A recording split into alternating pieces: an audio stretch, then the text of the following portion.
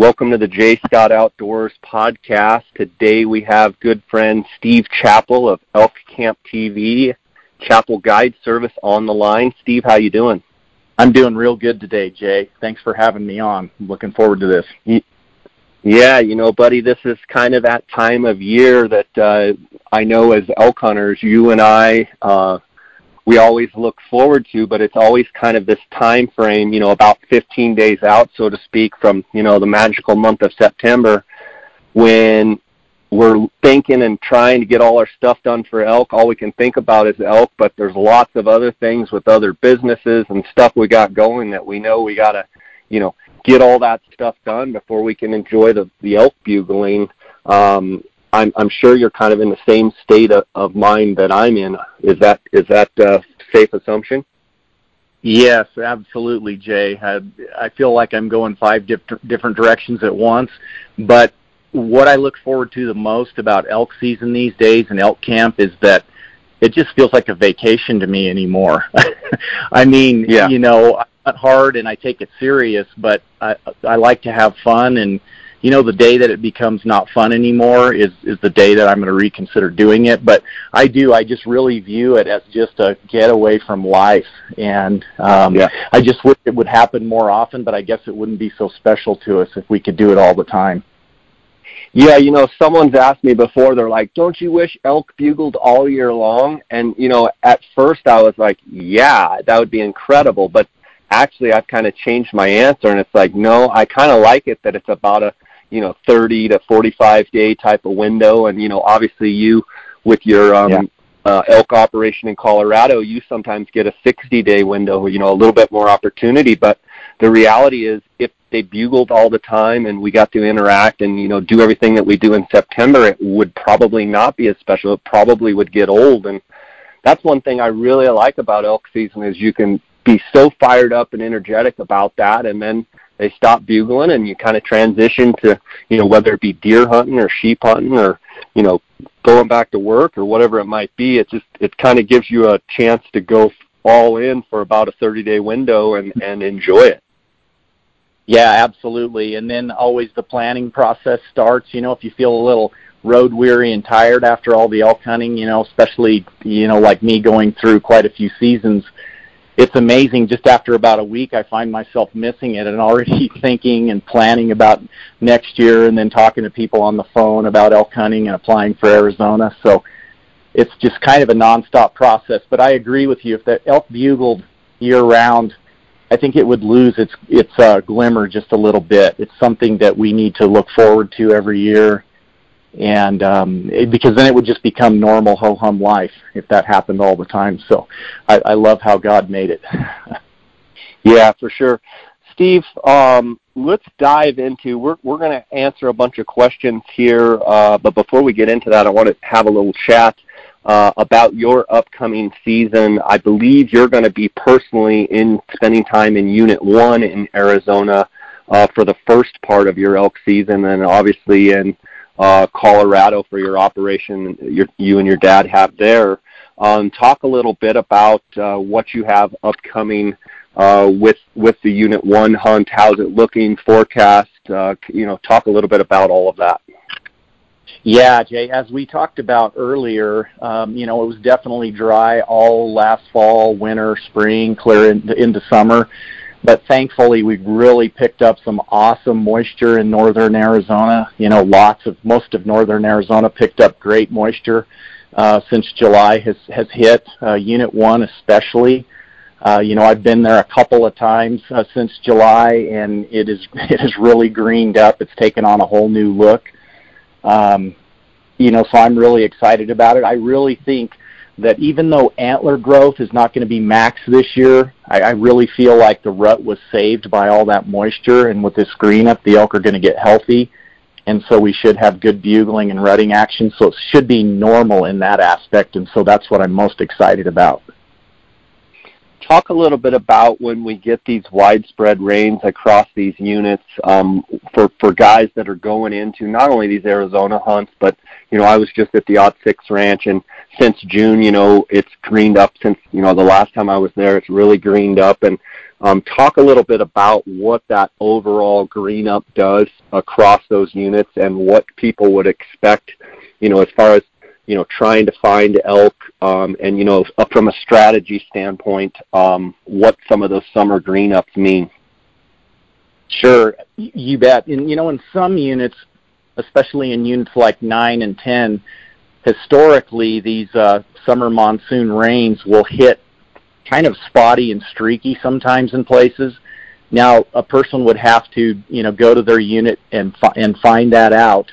But sometimes it'll kind of hit streaky, and what you need to do is you need to go and scout and find that out, because the elk are definitely going to congregate where the green up is better and where the ponds, the tanks have filled up with water.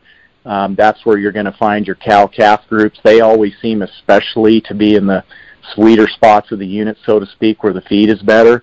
And, when the bulls, when they start feeling the rut, they're going to go join up with those cow-calf groups, so that's where you're going to find the action.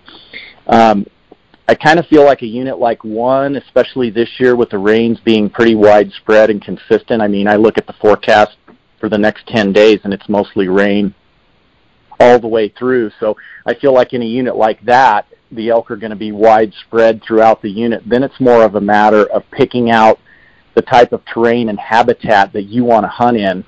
And especially on the bow hunt, I'm looking for terrain that I can call in. If it's stuff in unit 1 that's too burned, I would typically try to avoid, because there's going to be a lot of blowdowns, and the elk can look and see you from long distances, and it makes it difficult. So I'm a little biased as a caller. I'm wanting country that's, just a little more on the thicker side, so I'm able to get tight with the elk and call to them and call them in and have those close interactions. So that's kind of how I approach it when the entire unit could be greened up. Yeah, I mean, with it greening up, and you talk about 9 and 10, and for those listeners that don't know Arizona 9 and 10, those are typically arid units. Not any live water, pretty much rely on Arizona Game and Fish drinkers, pretty much rely on dirt stock tanks built by ranchers and such. When you're in those arid units, and New Mexico has a bunch of those units as well, even Nevada, even southern Utah, some of those places, it's important that you realize that if you have those rains that are spotty, like you talk about, it creates what, you just said, little sweet spots in those units. But if you get pretty widespread moisture all throughout the unit, in other words, in my mind, it spreads those elk out. In other words, you could get up on big high knobs and kind of see elk all over, and you don't see those big clumps and congregations of elk. My question would be, from a behavioral standpoint and a bugling, I feel like sometimes on these dry years, or even on spotty rain years where it's real green in certain spots, I'm curious your feedback on this, like it'll clump those elk up, and actually they'll get to rutting, they'll get to bugling, they'll get kind of in that frenzy, so to speak. And then sometimes when you have real widespread rains, it spreads everything out. And then sometimes, in my opinion, the rut can be a little bit of a lull starting out. It seems slow, like they're not just going crazy. Talk a little bit about your experiences with some of that same stuff. Absolutely, Jay. That's what I've experienced to the T. I knew right where you were going with that, and I completely agree. When you have widespread moisture and widespread green up, it tends to spread elk out. Therefore, you don't have the concentrations, and especially concentrations of bulls around those cow-calf groups, creating that competition that causes them to really bugle and fight and have a very active rut. It just seems like when they're really spread out and there's not, multiple bulls hassling a herd bull over his cows, he's going to tend to be a lot quieter about things, in my experience. So, sometimes the widespread storms are a blessing, and other times, like you say, it can slow things down and make it just really seem stalled out, especially at the early part of the hunt. I think, on years like this, especially if it's widespread, it may take us getting into, say, the third week of September before things crank up, maybe even 24th, 25th of the month. So yeah, guys who have tags like say in 7 West, I thought all along that hunt is timed very well for guys with that hunt that starts a week later. So I'll be anxious to see and hear how that hunt goes down this year. Yeah, I mean, it's one of those things. If I remember correctly, 7 West has the firearm season in front this year, and while I think that is it muzzleloader or rifle, I'm not sure, but it could be a phenomenal hunt. Muzzleloader, if you found a big bull. But I have a feeling that those people that, I think there's 20 or 25 tags, whatever there is, I think it's going to be a little bit of a slow go. And so if you have one of those early muzzleloader hunts in 7 West, that would be a perfect example of make sure you do a bunch of scouting, ahead of the season and, take a week off before the season if you can and get up there and try and figure out where the bull you want to kill is. Because with it being, fairly widespread moisture, and I'm betting probably the first week a little bit of slow bugling in 7 West, even though you can shoot further, I'm thinking that archery hunt might actually be the best hunt for, bugling and probably having an interaction with a bunch of elk. So, Steve, I want to kind of segue here and talk a little. Well, before I do that, I want to ask you about Elk Camp TV, which I have been taping on my TV, I guess through TiVo or whatever we use. My wife handles all of that, but I've been enjoying the show. Talk a little bit about, maybe for the listeners that don't know, about your show on the Sportsman's Channel and how it's going. Yeah, thank you, Jay. It's called Elk Camp, and it started on July 2nd. So it's been going for about 5 weeks now. I believe we're actually on the 7th episode right now. There's 10 episodes. So for anyone who hasn't seen it yet, the nice thing is that after all 10 episodes air, they will start over again and rerun in the second quarter. So there's the opportunity to watch them all again. Basically, half of those episodes are from Arizona. They're archery, muzzleloader, early rifle, so you've got everything there. They're all rut hunts with bugling and calling elk in and, close interaction. So that's a neat aspect of it. And then the other half are from Colorado, from our place where I guide with my dad. Those are good hunts as well. The elk are bugling. A little bit different because it doesn't lend itself quite as much to calling and, close interaction. We're hunting with a rifle and just the way the property's laid out. But a lot of people have been enjoying those episodes as well. Basically it's a hunting-driven show, so there's not much of us eating in the house or brushing our teeth or at the gas station or that type of thing. It's pretty... No B-roll. We don't like B-roll. Yeah, not a lot of B-roll. There's nice aerials and time lapses and good production elements and all of that. But yeah, there's not a lot of wasted time because we've got the hunting footage to fill up the time. So that's we're getting good feedback about it. I think that's what people want to see, and maybe a little bit of an element that's been missing on outdoor TV. So we're hoping we're filling in that gap. That's awesome. I've been enjoying actually getting to listen to you call elk, and I've been fortunate. We were partners in the guide business for years, and we spent a lot of time in the field together calling elk, and I feel like getting to watch, the TV show, I get to hear you calling, which is something I miss, and I've enjoyed, and I'm enjoying watching it on TV. One thing I notice is you're bugling a lot more than what I used to remember you.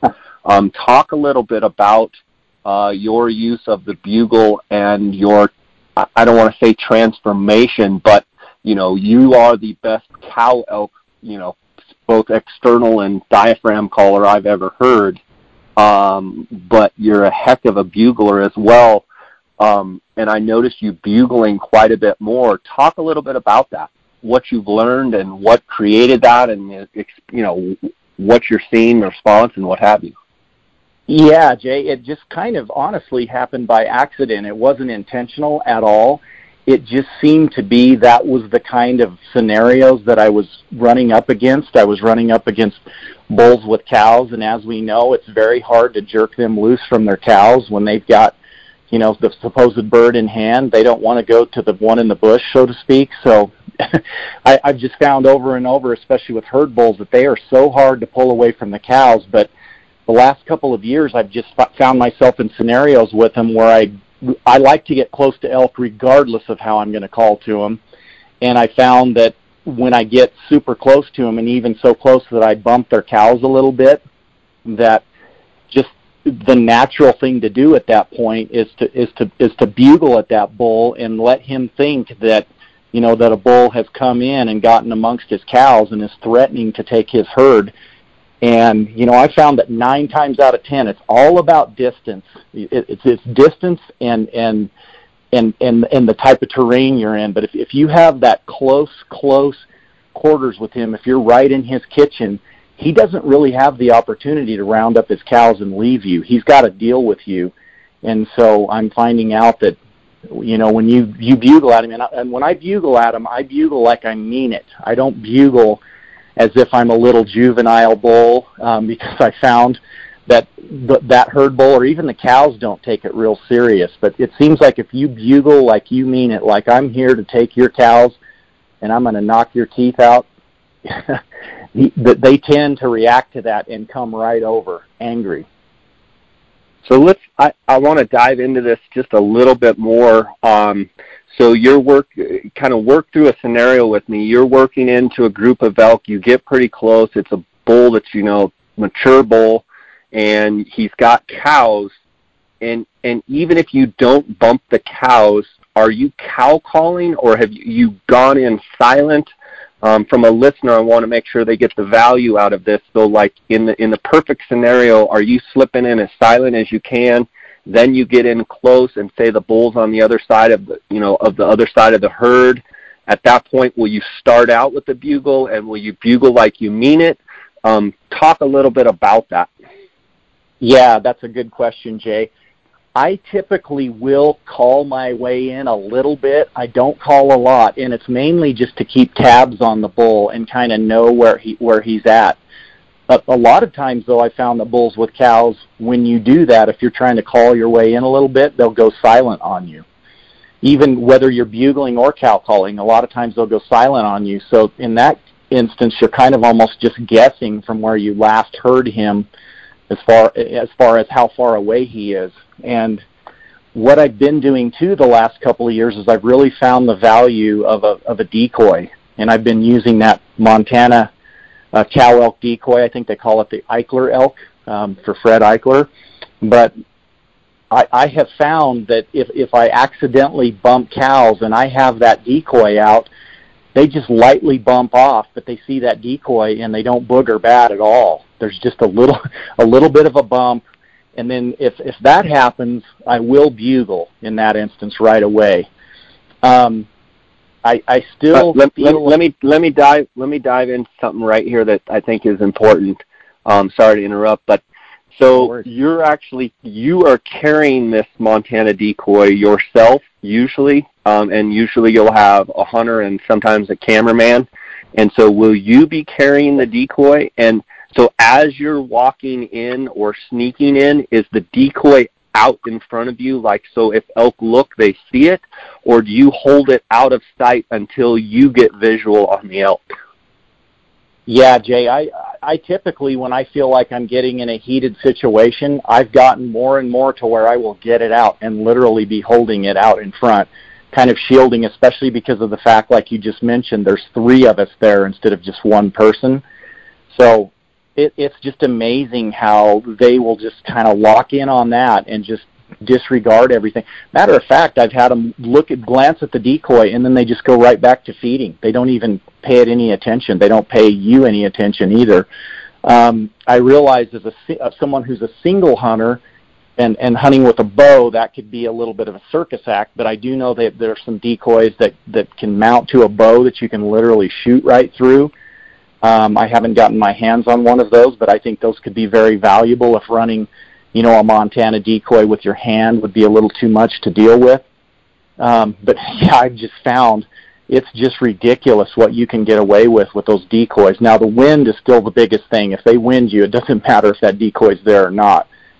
But as far as visual, Gotcha. finding more and more visually, you can fool their eyes, because it's been said that elk have the acuity of about 60 or 20/60 when you compare it to human vision. Yep. Okay, so as you're walking in, you're kind of holding it out in front of you, and in other words, like if a cow is feeding and she looks up, do you just kind of hold it steady, or you kind of wave it around, or as you're walking, do you kind of just kind of keep it at, like, I'm curious, I'm getting a visual of this, and I've seen it some on the TV show. I'm just trying to get the full scoop of exactly how you're using that. Yeah, I don't, not that it wouldn't work. I haven't really tried it, but I don't really wiggle it around or intentionally move it around. I just kind of think of an elk just kind of smoothly walking in, just nonchalant, not being an aggressor or anything like that. So I just pretty well just try to walk real smooth with it and just hold it out there in front, just nice and easy and smooth. Okay, and then are you from time to time just blowing, just soft cow calling, just kind of, I'm just walking into the herd, don't mind me type of thing? Haven't really done that either. Just pretty much using the decoy. Matter of fact, I think it's the next episode that's coming up, Jay, on Elk Camp. Literally walked up on a herd of a couple hundred elk in the wide open on the edge of a canyon, and we were literally on the edge out in the open, and the footage won't do it justice just because it has to be cut down somewhat for TV, but literally there's probably 5 minutes of us walking up on this herd of 200 elk, wild free-ranging elk, and just literally walking to within, say, 175 yards and having our way and getting sat down in position to shoot and killing a bull. It's ridiculous.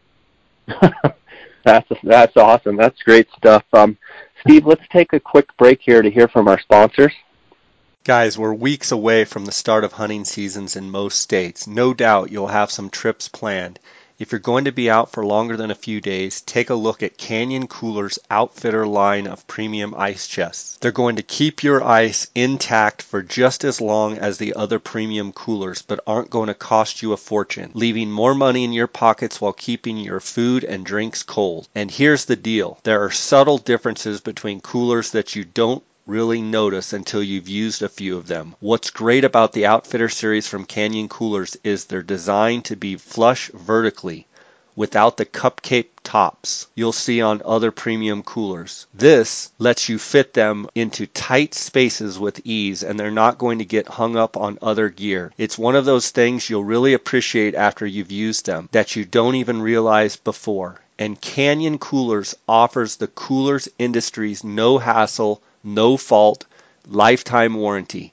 No matter what happens to your ice chest, no matter who bought it or how long you've owned it, if the cooler falls out of the back of your truck and you drag it down the highway for 50 miles, all you have to do is send them a picture of the damage, and Canyon will replace or repair the cooler for you. It's the last cooler you'll ever need to buy. It keeps ice just as long, if not longer, than the other premium brands. Costs you less and is backed by an incredible warranty and a Second Amendment supportive company based in Flagstaff, Arizona. And now, just for my podcast listeners, save 10% off Canyon's already low prices and get free shipping by using the promo code JScott at checkout. Check them out at canyoncoolers.com.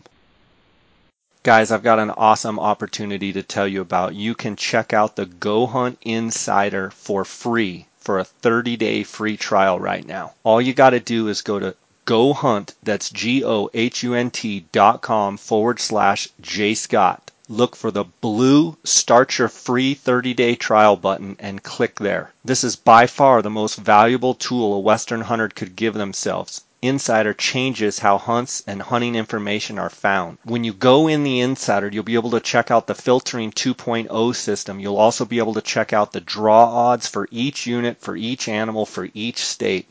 Go Hunt Insider has the best draw odds on the market as far as the most accurate. There's no one that gets as meticulous level of accuracy as Go Hunt Insider. You'll see there's complete coverage of 4,200 different profiles, every unit, every state, every species, every season. In-depth analysis, interactive maps, season trends, unit access, camping and lodging nearby, and historical weather. You'll also be able to see some of the additional benefits, the strategy articles on how to apply, let's say in Arizona for elk, for antelope, for deer. You can go in there and see how in-depth they get. It's an unbelievable opportunity, a free 30-day trial. They also do monthly giveaways, so just by being an Insider member, you get monthly giveaways. They give over $100,000 plus per year of giveaways, gear, tags, hunts. Another unbelievable thing about the Insider is the Go Hunt Gear Shop. So every time you buy something, you accumulate points. In essence, it's giving money back to the Insider. You might ask, well, how does this work with the Go Hunt Insider? How does the 30-day free trial work? You can sign up to try Insider's industry-leading hunting products free for 30 days. They do take your credit card information so that you can automatically become a member once your 30-day trial ends. You can cancel at any time during the 30-day free trial, and it doesn't cost you a dime. You might ask, how is this different from other resources out there? Insider provides analysis and tools for every unit, every species, and every hunt. In each state that they cover, they don't just cover the top 10 units. Their coverage is super in-depth, and you can find those hidden gem units, maybe something that the draw odds are a little bit better and maybe some quality. It's slipped through the cracks, and you might find a great hunt there. Right now, Go Hunt Insider covers Arizona, Colorado, Idaho, Montana, Nevada, New Mexico, Oregon, Utah, and Wyoming. All you have to do is go to gohunt.com/JScott and check it out now.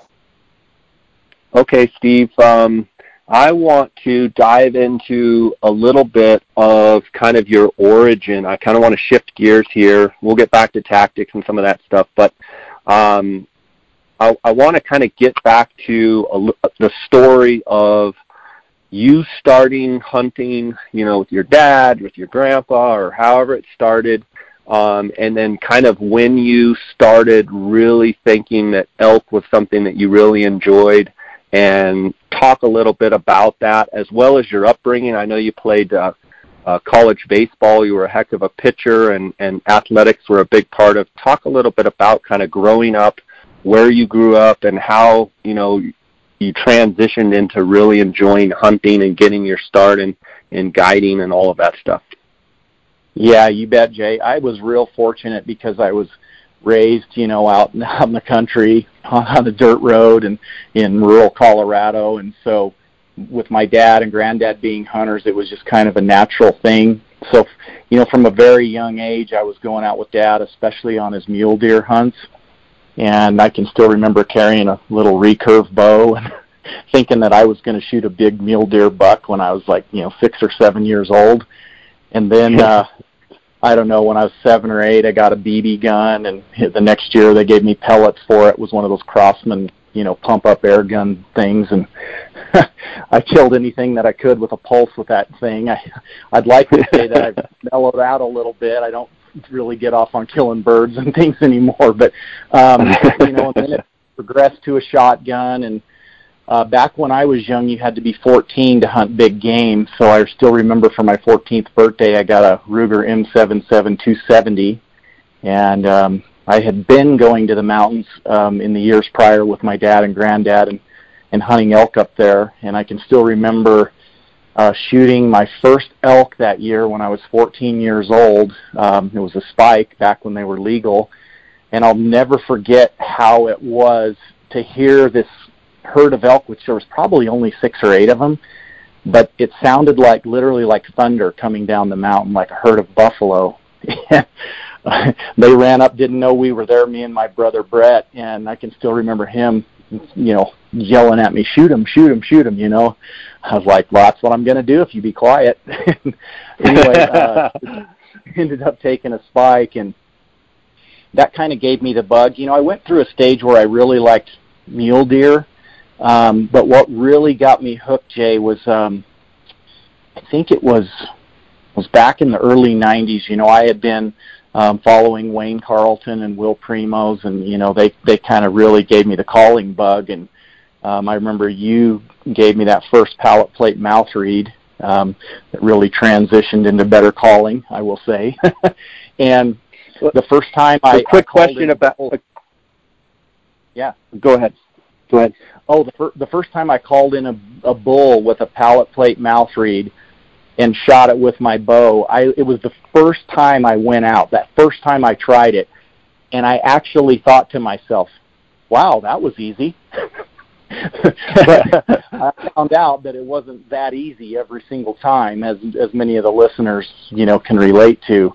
But it was just pretty incredible how basically, I went out in the dark, crossed a river that was about thigh high. I don't know if I would do that anymore in the pitch black dark, being a little older and wiser, but started hiking up the mountain, got up there maybe 3/4 off the river and blew a couple of cow calls with that palate plate.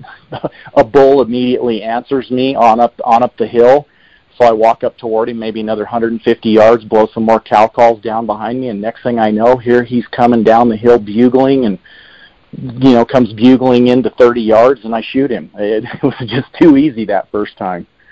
So, that's what... one question I have, Steve, real fast about that is, you mentioned the palate plate, and before that, talk a little bit about the diaphragms that you were using and what difference you felt the palate plate made immediately, and why all of a sudden you gained a lot more confidence in your calling from just switching the call.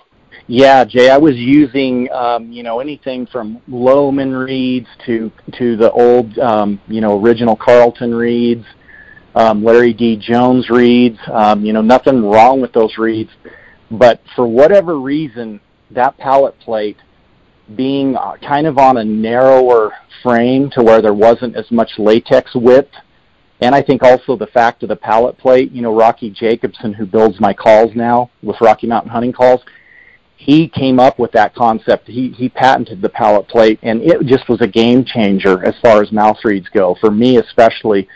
Because, when I first met you in 95, Jay, and you gave me that palate plate call, I mean, honestly, the minute I put it in my mouth and blew it versus the other reeds I had been using, there was a dramatic difference. So it definitely does make a difference. Call design does make a difference for your listeners out there, and I would just encourage them to experiment around some and find what works for them. But I would say, going with a palate plate style call, as far as mouth reads go, is definitely going to get them off to a big head start for sure. Don't you think a lot of it is kind of the stabilization of the call, number one, and don't you think as well, it almost, when you put it in, it almost sits in the same exact spot every time, so there becomes a consistency level where some of the regular, what I would call old school diaphragms, maybe the stabilization is not as good, and it's not sitting in the exact same spot inside your mouth, up against, up in your palate at the same spot. Talk a little bit about that, creating consistency, because I remember I gave you that call, and I mean, it was a used call. Like, it wasn't like, here's a new one out of the package. Like, I had one, and I'm like, I think we washed it off, and I'm like, here, and you immediately put it in, and it was like, I could just see it in your eyes, like, this is awesome. Like, talk about why you think that call, and, the calls that you design now, talk a little bit about that stabilization and that consistency that now you can have with those calls. Yeah, right away, the thing I noticed, Jay, when you gave me that call is that it just blew easy. It broke easy, so to speak. You didn't have to put so much air pressure and tongue pressure into it, and I think that's the key for any good call, whether it's a diaphragm or an open reed call. It is that it breaks easy and blows easy without a lot of effort. And so that's what I noticed right away, and I agree. I think it's the fact that palate plate just positions the call in a consistent, comfortable spot in the top of your mouth.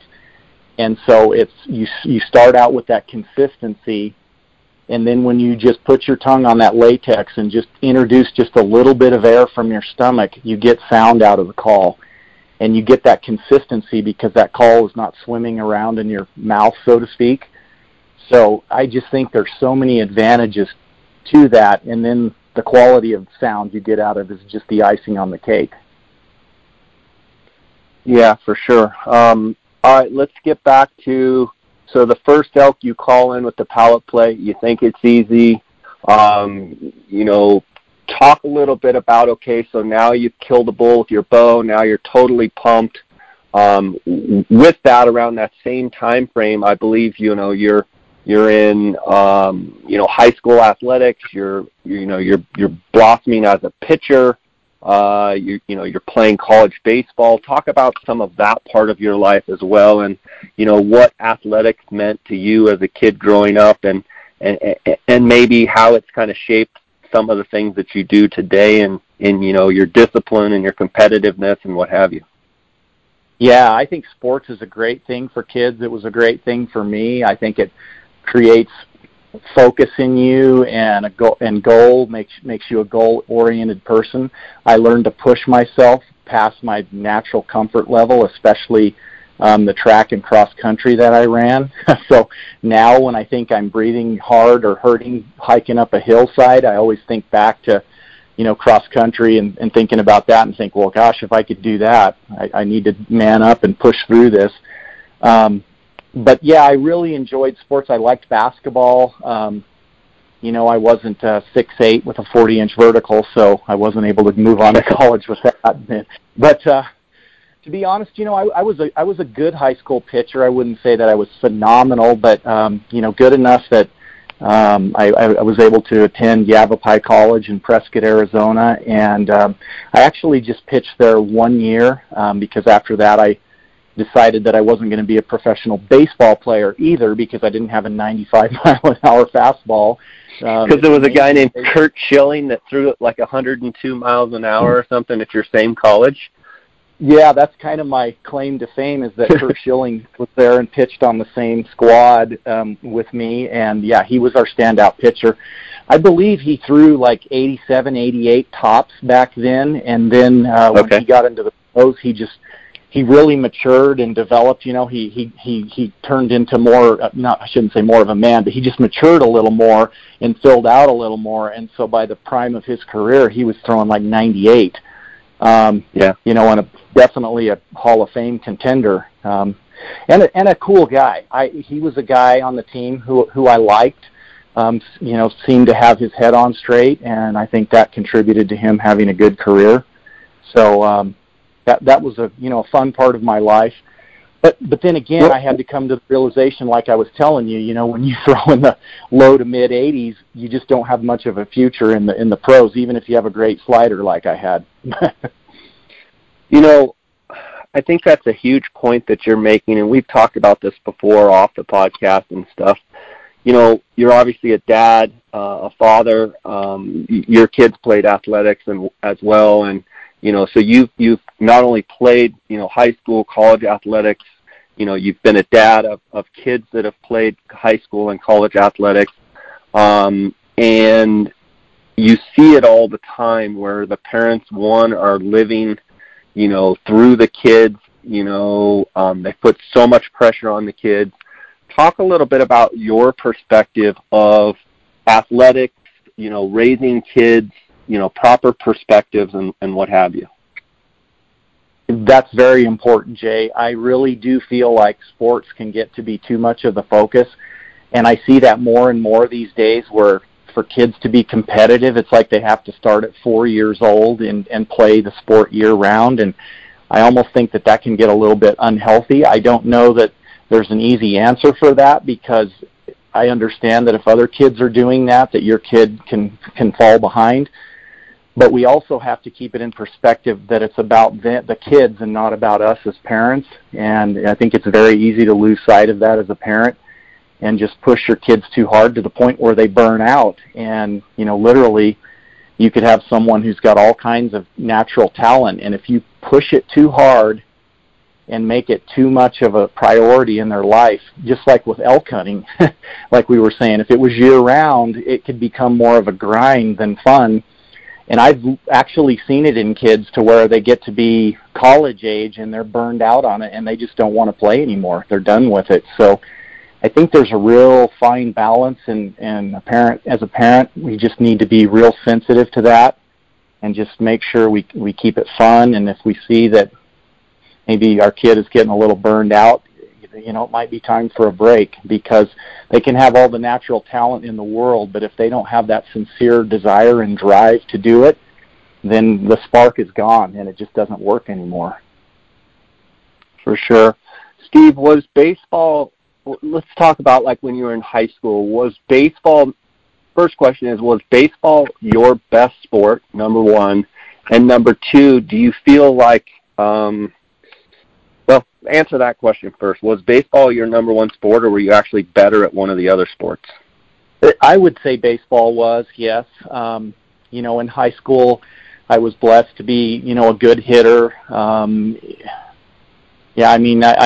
could hit for average, and I had home run power too. And then I was used a lot in pitching. I played shortstop and pitcher my junior year, and then my senior year, the coach moved me to first base and pitcher because he saw that after I pitched and I was playing shortstop and throwing across the infield all the time, that it was really hard on my arm.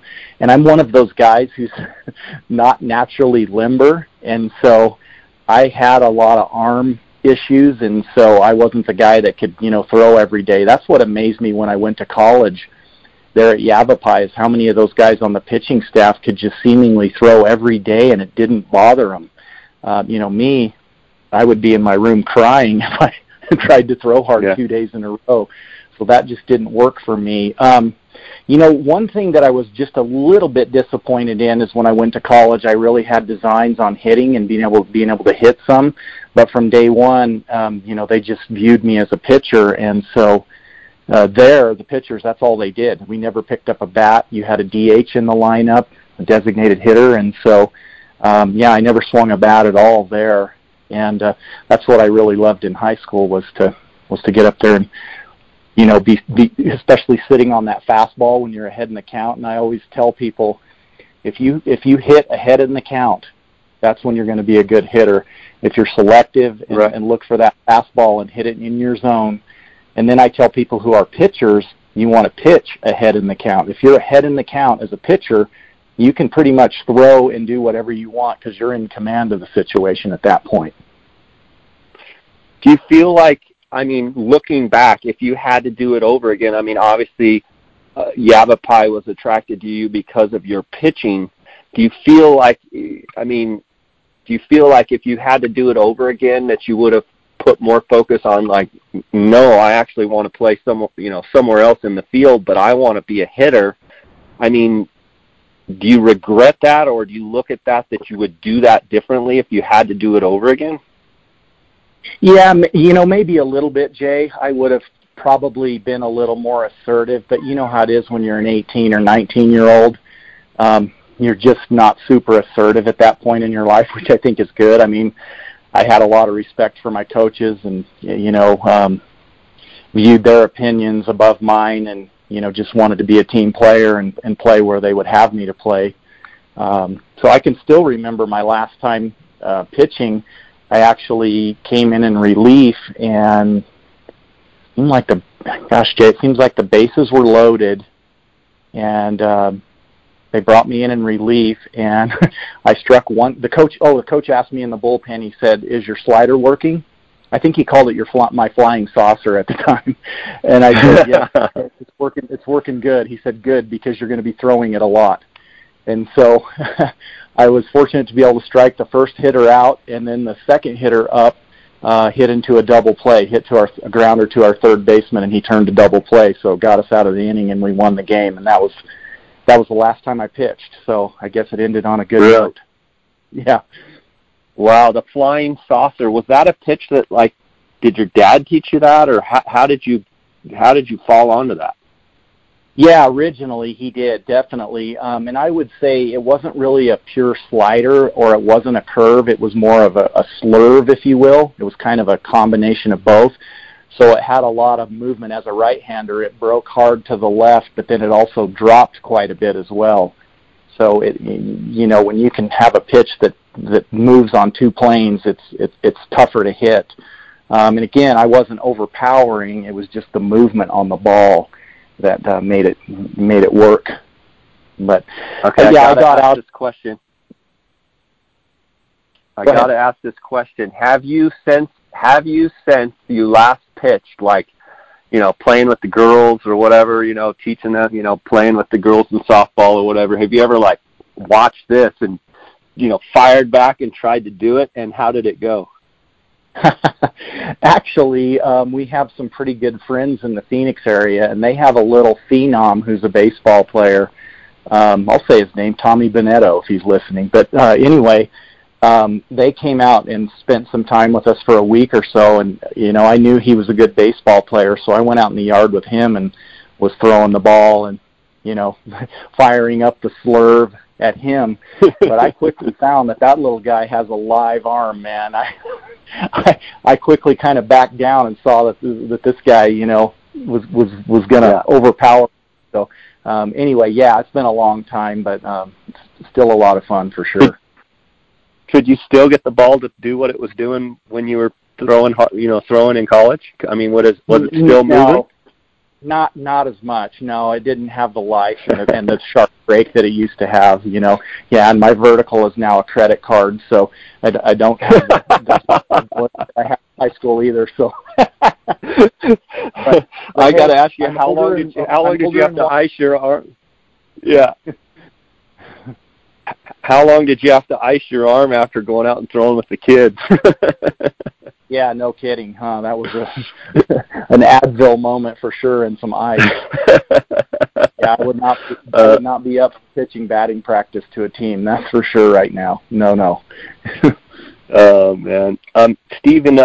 Another part of I like talking about this stuff because it just people get to know you and what have you, and I know some of this stuff, so it's fun asking you about it. But another thing is your dad has been a farmer for a long, long time, and you have a whole aspect in your background in your area of expertise is farming. Talk a little bit about the dry ground farming and some of the stuff that you've been involved with throughout your whole life. Right. Yeah, I grew up on a farm and then seeing my dad farm and then helping my dad farm. As a little kid, that's the first thing you want to do as a young boy is be able to drive dad's tractor and help him out.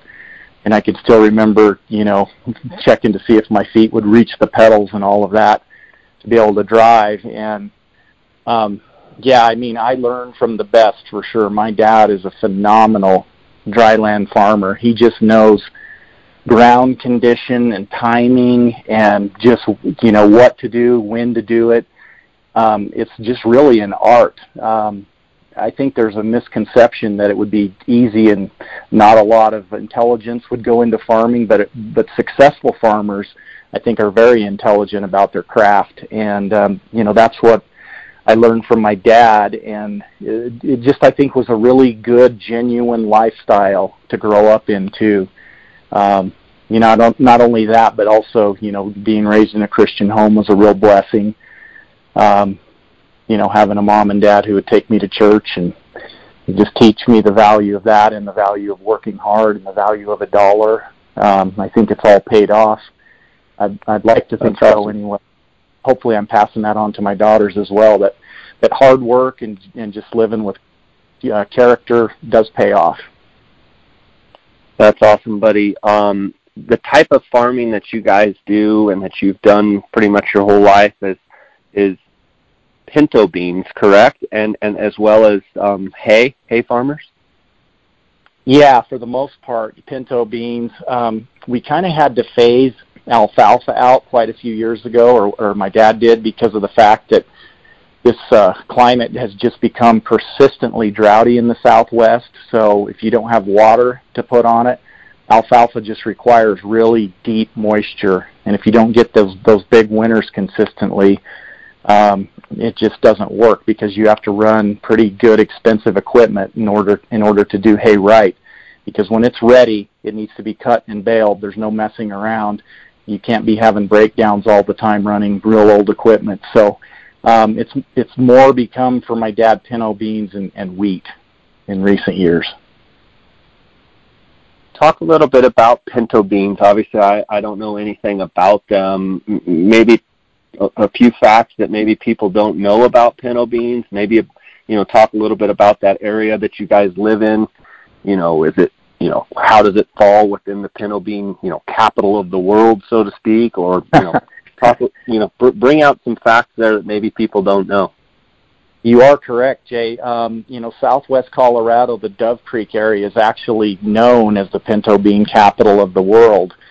So pinto beans are, roughly a 90 to 100-day crop, meaning from planting to harvest time, just depending on the variety that you're planting. So typically a pinto bean farmer would be planting them very, very last part of May or early June, and expecting a harvest there in early September. Pinto beans are a very resilient plant and a very good dryland crop because they're just real drought tolerant. I mean, they will basically sit there and try and hang on all summer long waiting for those, what typically are mid-July to early August monsoons. And if they get just some help, if you get an inch of rain there in July, and then maybe another follow-up one in August, you can make a pretty good crop. The challenge is always, are those monsoons going to hit? As you know, same way with elk hunting, they can be kind of spotty, and if they miss you, it's the difference between having a bumper crop and then just having a real average crop. So it's a, tough and humbling way to make a living for sure. Speaking of making a living, what have the pinto bean prices done over the years since, farming as a kid with your dad and to now? As the prices always remain pretty steady, or is it one of those crops that fluctuates a lot? So in other words, you could have an incredible crop and then all of a sudden the price is down, or is it one of those that, are relatively, flat, or, you can pretty much predict the pricing that you're going to get? Yeah, Jay, you're correct. It can definitely fluctuate based on, availability. If there's a lot of pinto beans raised in the Dakotas and other places and there's a bumper crop everywhere, it always seems like when you have a bumper crop that the lower price always seems to level things out. And then when you have a really poor crop, the price can go up because there's not a lot of the availability for them. But then you don't have a lot of crop to sell. So to be honest with you, that's what kind of caused me really to seek to get into the hunting side of things, because that was a passion that I had already. And I always say, I got into it a little bit out of necessity in the beginning. Of course, I absolutely love it. But I just saw that the farming was such a roller coaster ride and a tough way to count on paying your bills. So I just having kind of an entrepreneurial mind, I started looking for other ways to step outside of that and make more of a consistent living, so to speak. But I absolutely respect guys like my dad who have done it for decades and made it work for, their entire adult life. It's a pretty amazing thing when you look at men like that. Yeah. For sure. And Steve, you've started Zero Hunt Fees. Talk a little bit about that. You talk about your transition into guiding and loving elk hunting and being a farmer, and you still farm, but knowing that, you felt like you wanted to have an extra, business and another source of income, and then you start, Chapel Guide Service, and you start the Extreme Bulls videos. You make elk calls, both external and mouth reads. You put out DVDs, you have a TV show, and then you start Zero Hunt Fees. Talk a little bit about that program for those listeners out there that don't know. Yeah, back to what we were talking about in the very beginning about going 5 different directions at one time. But it's a blessing. I'm glad to have these opportunities, and, it's a blessing from God. I give him all the credit for it. The big thing about Zero Hunt Fees that made that program make sense is when the Arizona Game and Fish changed the draw in 2016. And their intention with the draw, which I think is great, is that it has an element of fairness because of the bonus point round, and then an element of randomness in the random part of the draw. So it's a hybrid draw, and they recognize that on the non-resident side of things, that it has just become a completely bonus point-driven draw. And to their credit, I know it hurt some people who had high points, but they recognized that if they didn't do something about it, that it was just going to get worse and worse as far as being a bonus point runaway for non-residents. They corrected that and made it to where half of the non-resident tags are issued in the bonus point round, but they save half of the non-resident tags and they're in the random draw where they can be drawn. Matter of fact, the very gentleman who I hunted with in Unit 9 in 2016 and was on elk camp on one of the episodes, he drew Unit 1 archery this year. So 2 years later, he drew in the random draw. So with that in mind, it made that concept of the zero hunt fees plan totally makes sense, to where you could offer a program like we're doing for $349 a year to non-residents, and they pay that yearly amount, and when they draw a tag, their guided hunt is completely covered. It's amazing, Jay, how many people I talk to on the phone, and they're like, really? So really, Steve, what's the catch? And I tell them, really, there is no catch. If there is a catch, it's that you have to draw a tag. You're not guaranteed to draw the tag, but you have the opportunity every year to draw a tag. So really, it's similar. You could think of it as hunting insurance, because you're paying that yearly membership fee to hedge against the fact that if you draw a tag and you want to go on a guided hunt and you don't want to pay $6,000 or $7,000 for a guided hunt, that your membership will float that fee for you and you have no more due on your hunt.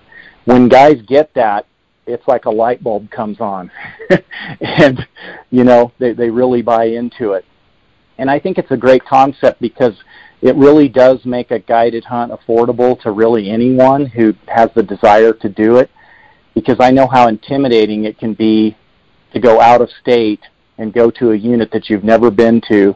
Even if you're a seasoned elk hunter, like Jay, you and I went on my Utah elk hunt back in 2007.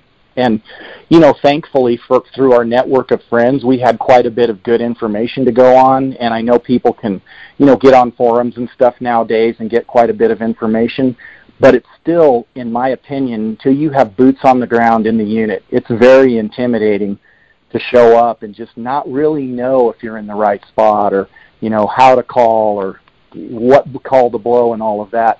And this program really eliminates all of those issues for people, because their hunt is paid for, they're with a guide who knows the unit.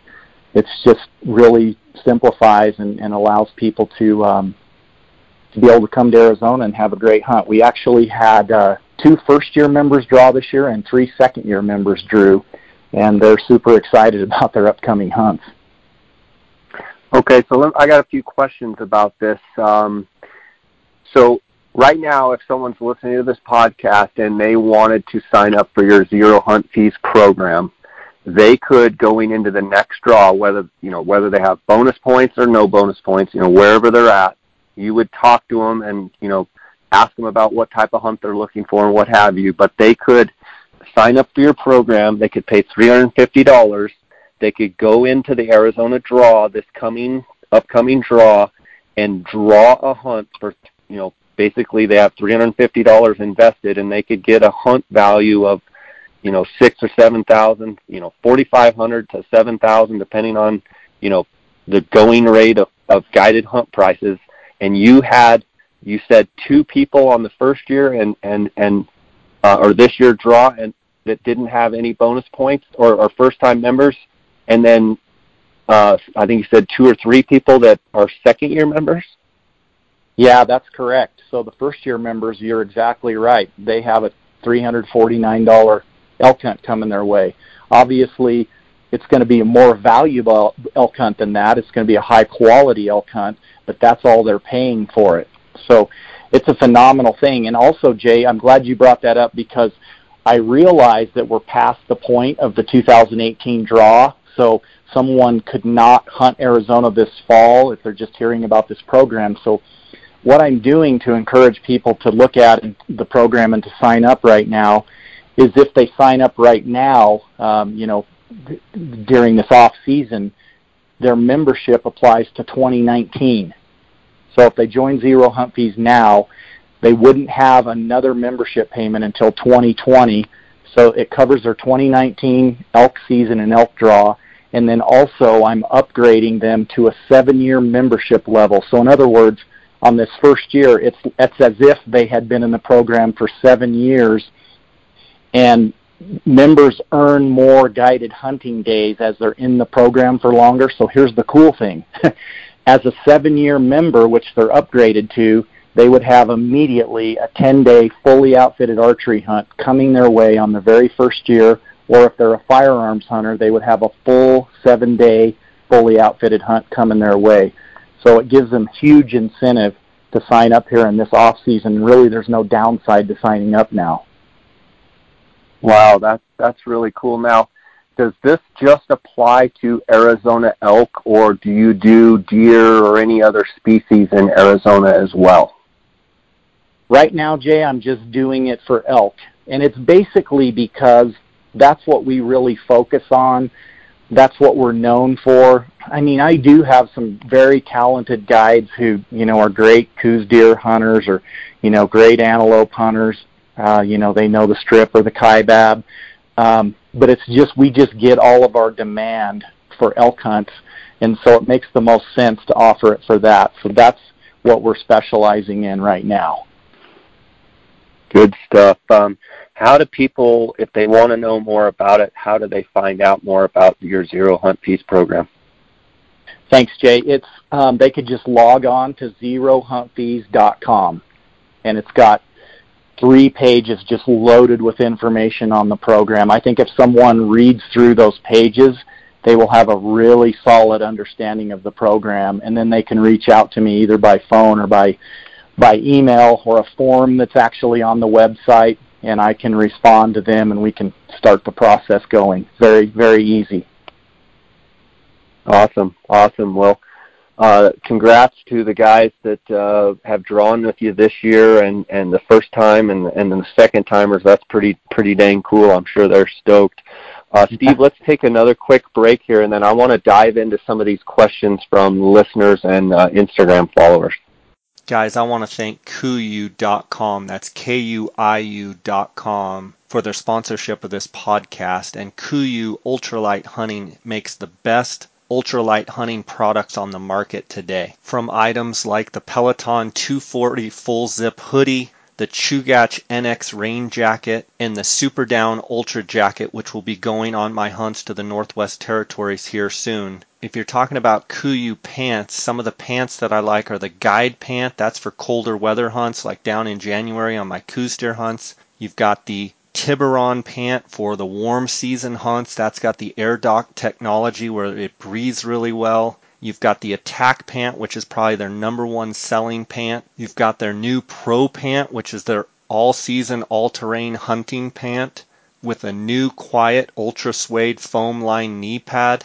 It has 4-way stretch. It only weighs 19.6 ounces. It's got the Toray DWR water repellency. It's got the Toray Make Spec for odor control. KUIU's rain gear is the best on the market in my opinion. I routinely wear the Chugach NX rain pant and rain jacket. I also have worn on some of the lower 48 hunts the Ultra NX rain pant and jacket. Some of the other pieces you've got to check out are the Peloton, which is their synthetic version, either the 130 zip-off bottoms or the 200 zip-off bottoms. They also make them in a 145 merino wool or a 210 zip-off bottom merino wool. These are so convenient. You can leave your boots on, you just drop your pants, unzip your long underwear, and you're off and running again. Another amazing product are the Tiburon shorts. If you see any of the pictures of me in the summer on my Instagram account, 99.9% of the summer I'm wearing Tiburon shorts on all my hiking, all my fishing excursions. It's got the air dot technology.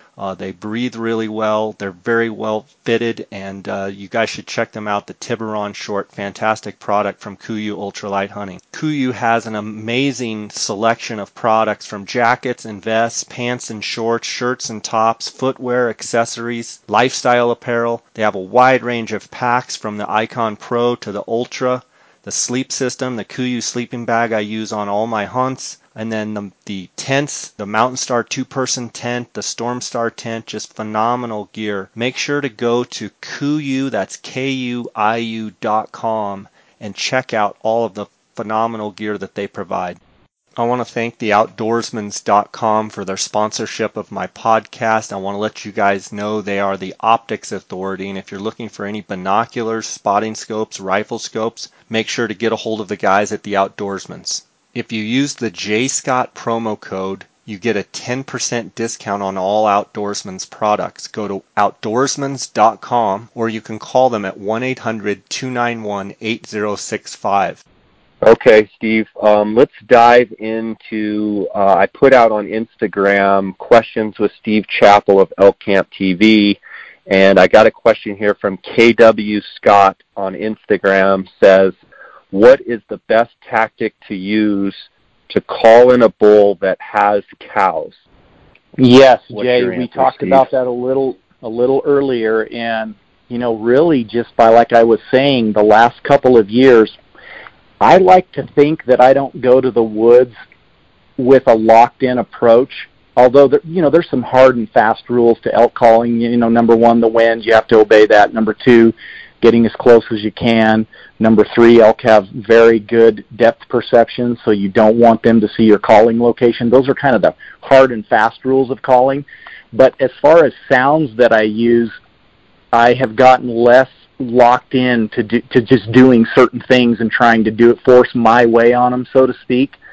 And like the listener stated, he's talking about a bull with cows, and I've just found more and more that if you get into their kitchen, and I'm talking, you usually have to be almost amongst their cows to where they feel like when you introduce yourself to that bull, whether it be a cow call or a bugle, he knows that you're basically inside of his herd, or you're part of his herd.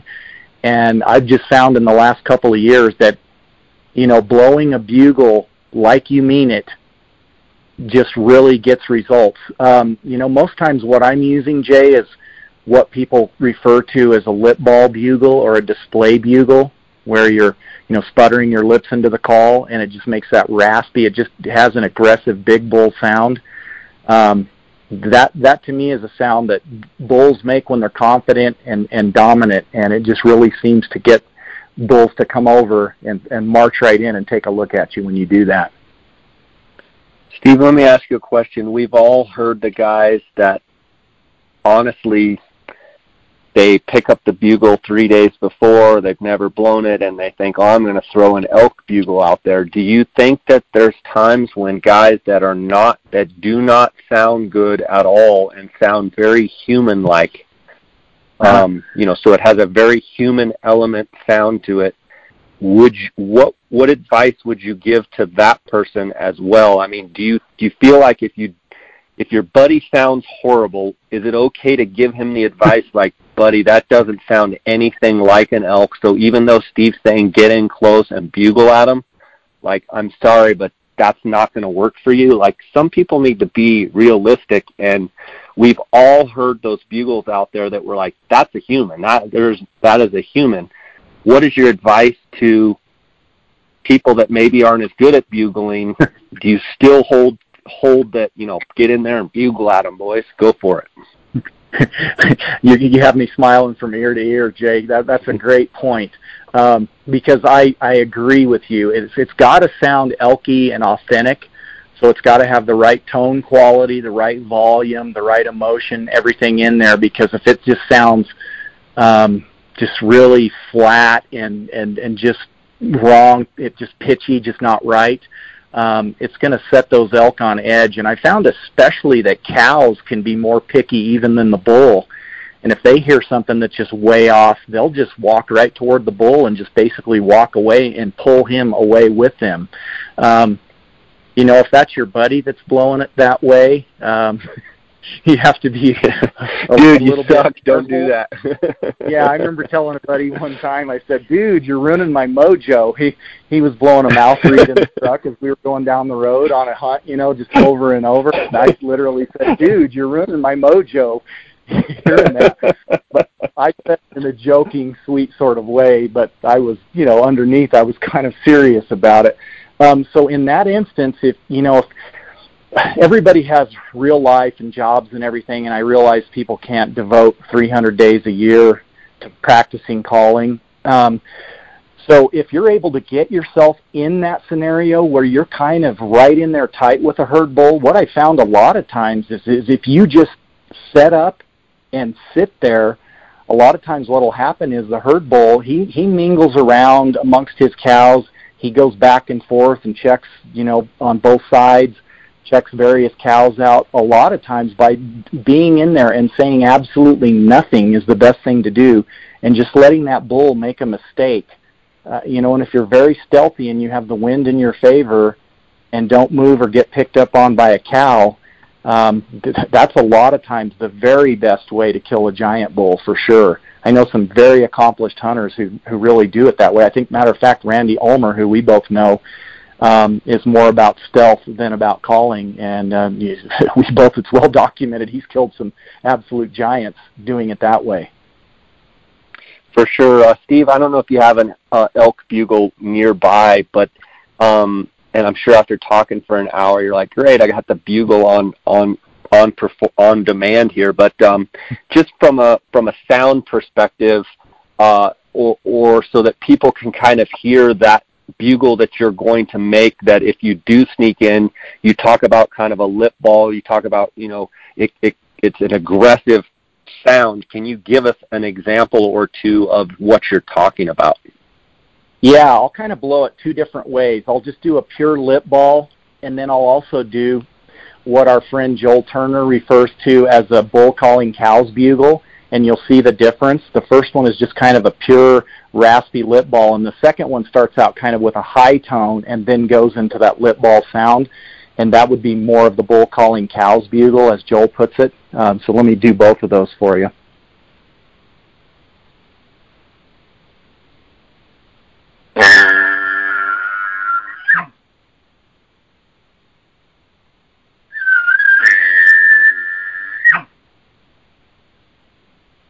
Okay, did you hear the difference in those, Jay? Yeah, I did. So I remember Joel talking on a podcast that I did with him about that bull calling cows bugle. So after listening to what Joel has said, you put a lot of stock in that?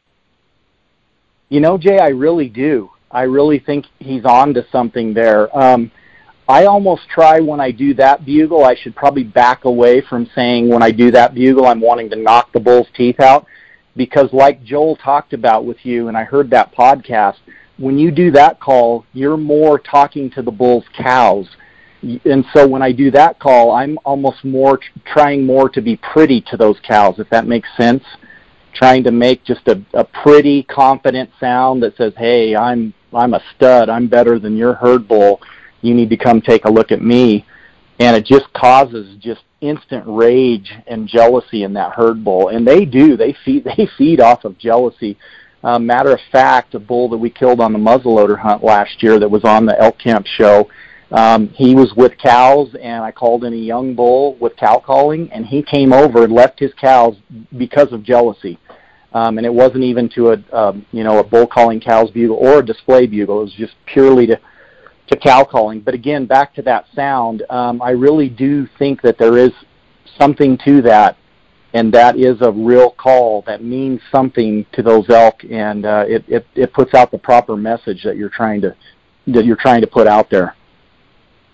So in other words, it's like you walking into a bar, and you're not talking to the guy that's got the couple of hot chicks over there. You're actually walking in and you're saying, hey baby, I'm a stud myself. So you've got that real confident bugle. And is that the same principle of, like, you're not actually addressing the bull, you're addressing the girls and talking directly to them, which in turn, hack him off so he immediately comes over? Yeah, absolutely. I don't like putting it in human terms because I'm definitely not a fighter kind of person. So you would never see me walk into a bar and flirting with a guy's girlfriend, but I definitely don't mind flirting with a bull's cows. because I could care less about that. But that's exactly it. Basically, you're almost ignoring the guy, acting as if he's not even there, and just flirting with and talking in the best tone of voice that you can talk to his girl or those ladies there, and that's what it's all about. And you transfer that to the elk woods with that same mindset and learning to blow that call like that, and that's the same scenario that you're setting up out there in the elk woods. Good stuff. Next question is from Cody Fulmer on Instagram. Cow call or bugling, which is less technical, thus easier to learn for a beginner?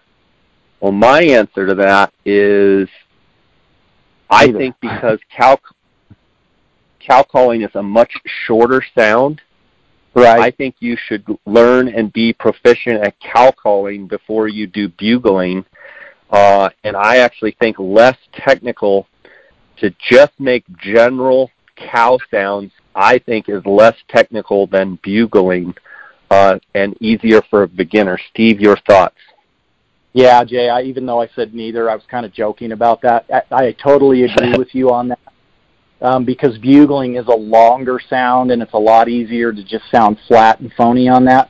But even for a guy who's not able to learn to run a mouth reed, learning to blow an open reed call, in my opinion, everyone should be able to do that. Just spending just a little amount of time, and especially if you're listening to real elk sounds and just trying to take the same cadence and the same tonal quality. If you can, get close to replicating that in the field, it doesn't have to be perfect like you were saying, because it's a short sound. And I've even, I've seen videos and I've seen on TV where people aren't necessarily the greatest callers in the world, but you get those bulls in the rut and their eyes are rolled back in their heads, so to speak. And, especially the satellite bulls who are hungry to get with cows. And, you're just able to just basically make those mews and chirps that cows and calves make. Even just really just a standard mew, it's just extremely effective. And I would still say that really overall, that's my go-to call and the way I lean when I go out in the woods. I said I don't really force myself in my approach on them, but I would still say I lean more toward being a cow caller for sure.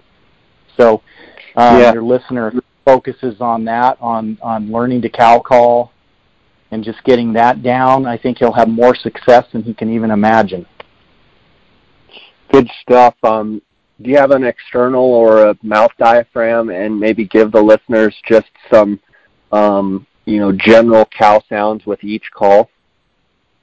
Yeah, I've got this external read it. It's a matriarch right here, so I'll just blow some various cow calls on it so they can hear what I'm talking about. Hopefully it comes out decent.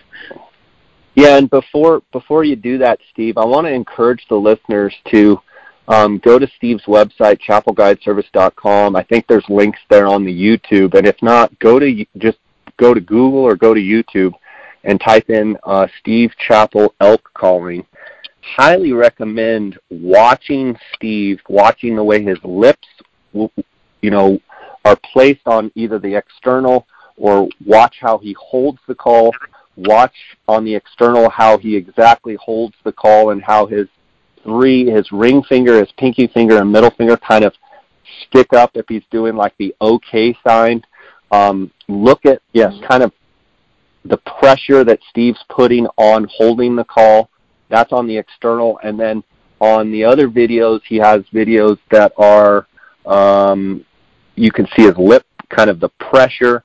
You can see how he's holding his mouth. I mean, there's a lot of things, I think, by listening is huge, but by seeing exactly how Steve does it, I think, I've sent a lot of people to go check out Steve's stuff, and he's definitely one, the best elk caller that I know. And so, whatever I'm doing, if it's, trying to learn how to throw a baseball or hit a tennis ball or a golf ball, I want to learn from the best. And so, and I don't say that because Steve's my friend. I say that because I've heard a lot of people elk call, and Steve is the best I've ever heard. And so I think the listeners can really pick up a lot if you Google those videos. So go ahead, Steve, and make some sounds there. Thanks for that, Jay. And no pressure now, right? Yeah, exactly. It's going to...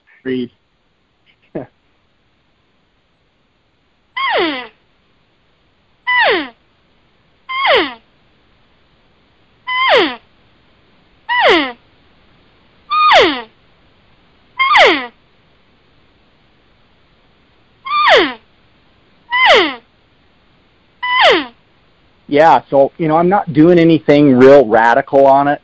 I'm not blowing it loud or dragging it out a lot. It's just kind of just that normal short mew that cows do is typically what I'm doing. Steve, do you feel like the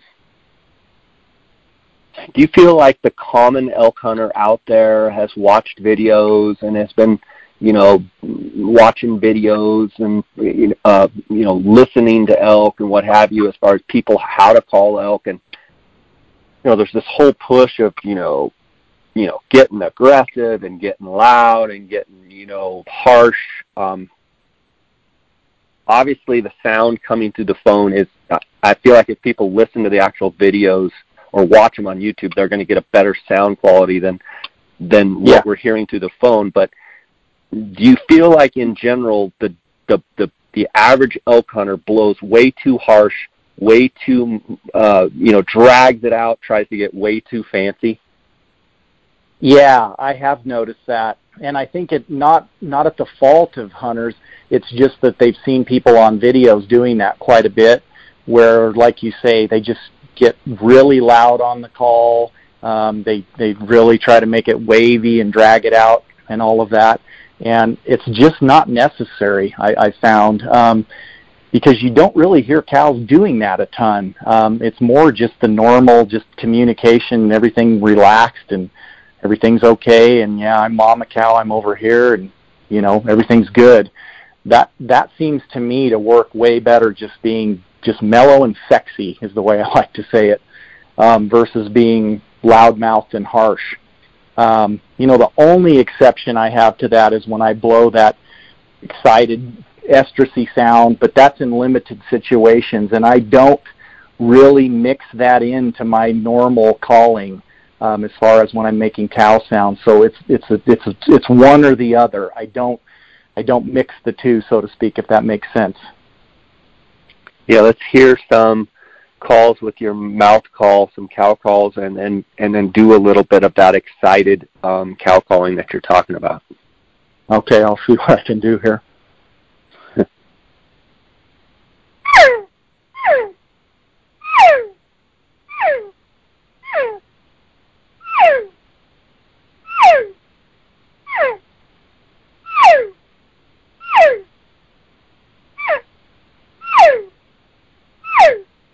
Okay, so that would just be the normal, cow calling, just relaxed. I'll turn it up a little bit and get into more of that high-pitched, excited stuff and, that kind of estrus scream that I do, so the listeners can hear the difference. So I'll kind of start with the normal cow calls and build into that.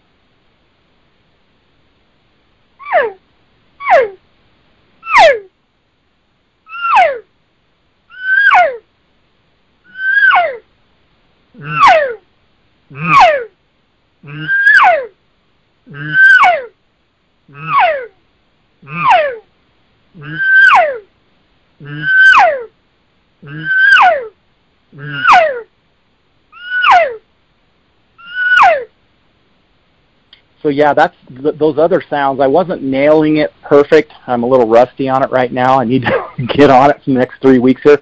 But those sounds, yeah, they're higher pitched. They're louder. I'm activating my vocal cords in there to get that kind of growly cow sound out of it. But again, I want to stress that it's really easy to make it rocket science when it's not. You don't need to make it hard. Guys can really have a lot of success with just blowing that nice, normal cow mew. That's where I should say that's the foundation of your calling. So get that down and then progress from there.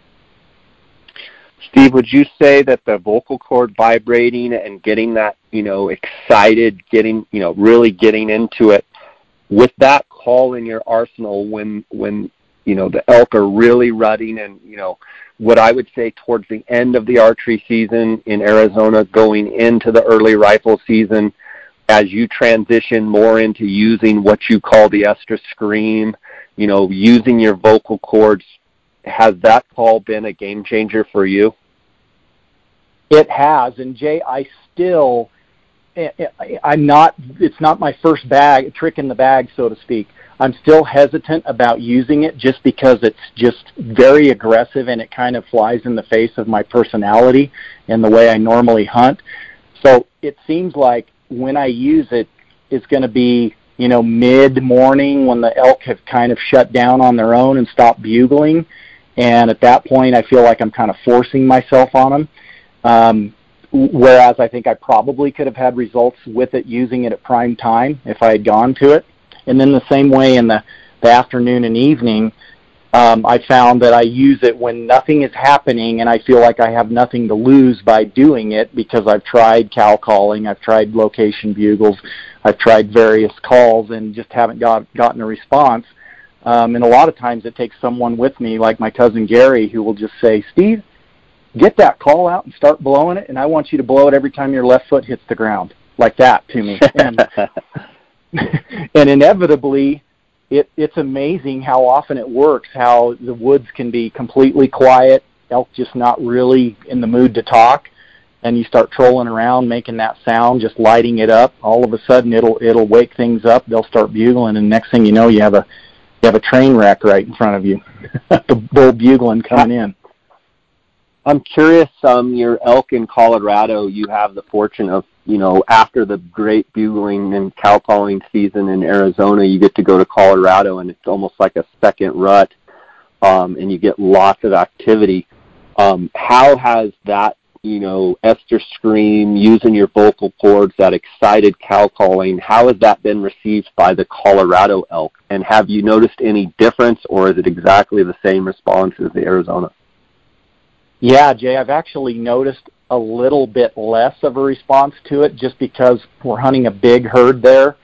I hear that sound frequently out of these elk in that big herd. Matter of fact, the episode that's playing right now, well, it's not on right now, but the one that's airing on Sportsman Channel at this time with Ron Giles, I am literally trying to stop a bull for him to shoot at, and I'm making that exact sound, and the bull and cows are ignoring it. They're just continuing walking away from us, not even paying attention to it, and I have to chuckle to make that bull turn and stop, and that literally makes him turn and bugle back. So I found that in Colorado overall, and I think mainly because we're hunting a big herd of elk that's all congregated together, and they're very vocal and very noisy, so you just almost kind of blend in unless you do something pretty dramatic. I think guys would have better results if they were out hunting more typical scenarios where they were hunting, singles and small groups of elk. So, I don't want to broad swipe brush and say that it doesn't work in Colorado because I think the situation I'm in is very unique there. Yeah, for sure.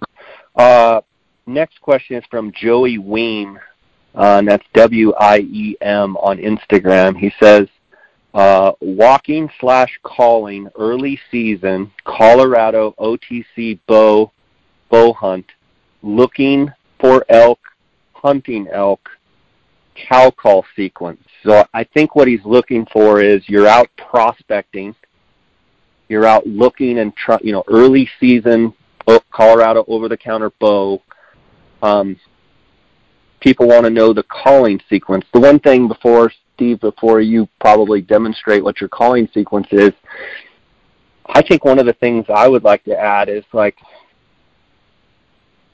there's been so much talk about, my calling sequence, and here's my plan, and this is my program, and this is what I'm going to do, and this is my strategy, this is my, my tactic, my approach.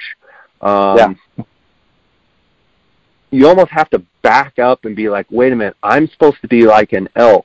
There really is, in my opinion, it really is no cut and dry, this is exactly what I'm going to do every time. You had talked about it earlier, where you kind of have to have a whole bag of tricks, and you kind of have to just see what's going on.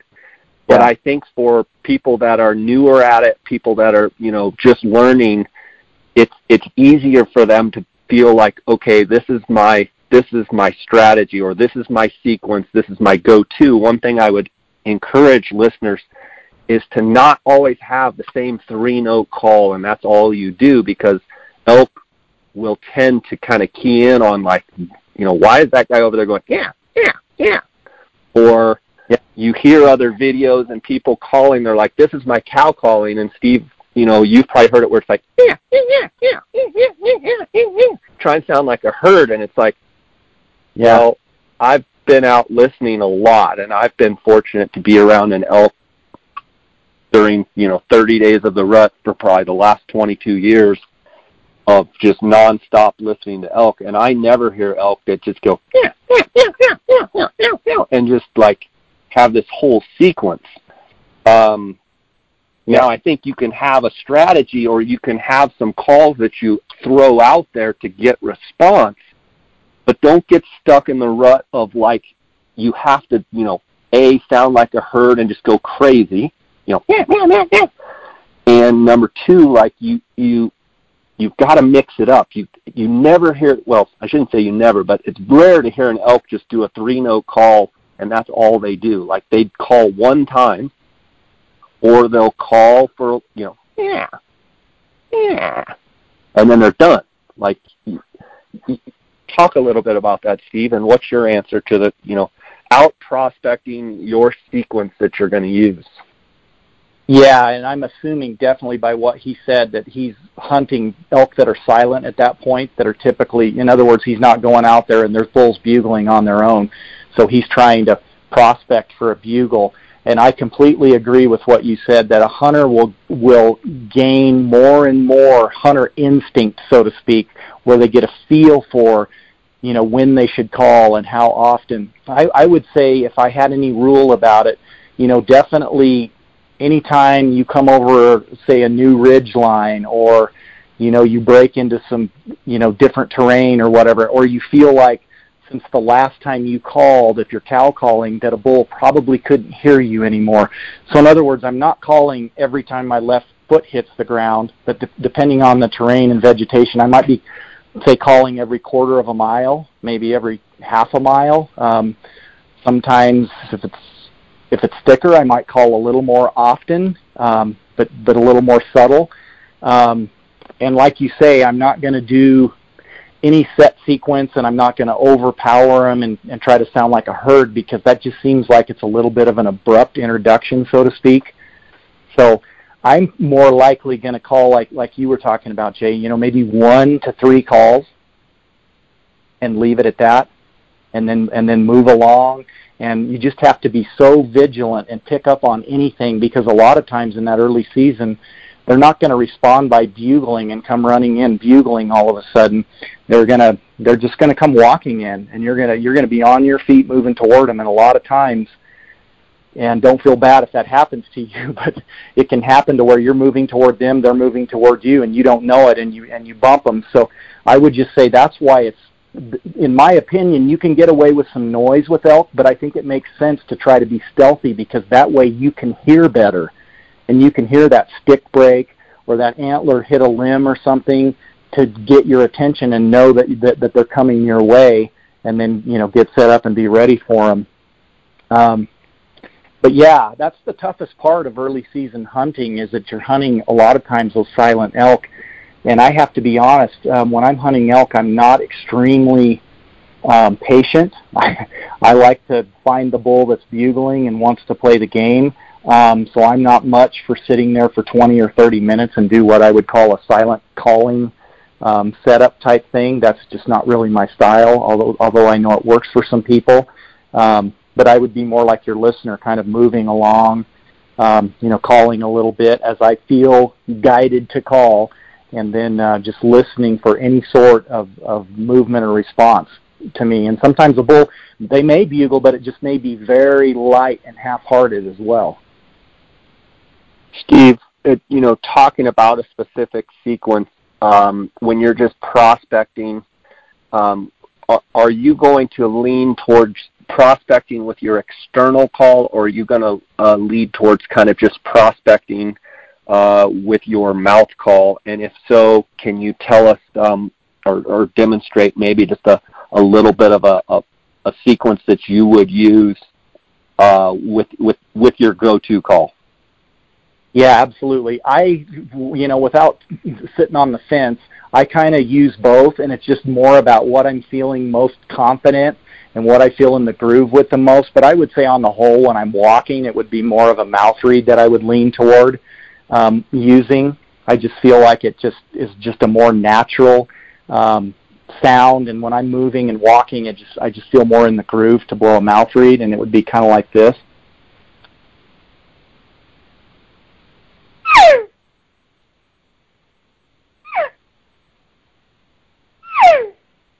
Just maybe something like that, just 3 calls that are spaced out a little bit, and then just let it be. Because again, I just think it's very unnatural if all of a sudden you're just blowing 20 calls like a herd, and like you're saying, doing that sequence of the over and over. It just needs to be just more, in my opinion, just quality sounds. I'm more about making quality sounds than making a bunch of noise, so to speak. Yeah, and I think you made a good point too. Like when you're hiking up a ridge and you get to a saddle, and when you slip over the top, like if it's me, I'm gonna fight the urge. Like, yeah, I want to call and see what's around, but I'm gonna slip over, and I'm gonna be listening. I'm gonna be standing there. I'm gonna maybe find some cover where I could just have something behind me, have a backdrop, and just kind of sit there and listen for a little bit.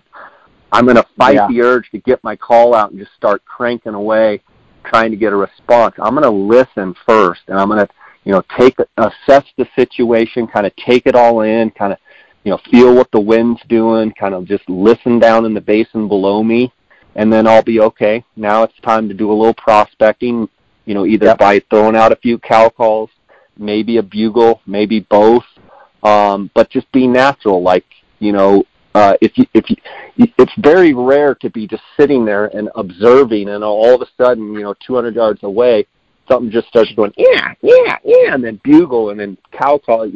Usually it's like a cow. You'll hear a cow sound, and then you'll kind of perk your ears up, and you'll listen, and you'll just kind of be sitting there, and you'll hear a cow sound again, and you'll be like, okay, something, and then maybe you'll hear just kind of a faint bugle.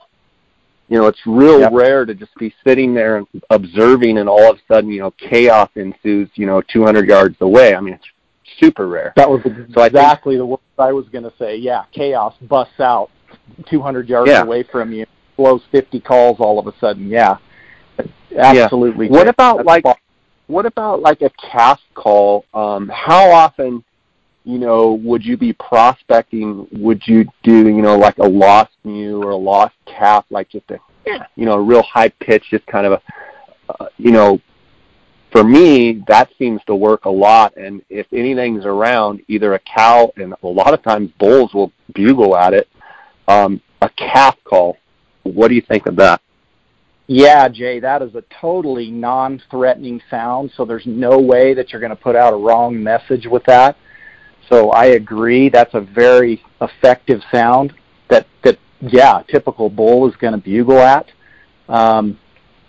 It's just a shorter, kind of higher pitch. Let me see if I know you're a better cow caller than me, especially on that calf call, but just be kind of short like this.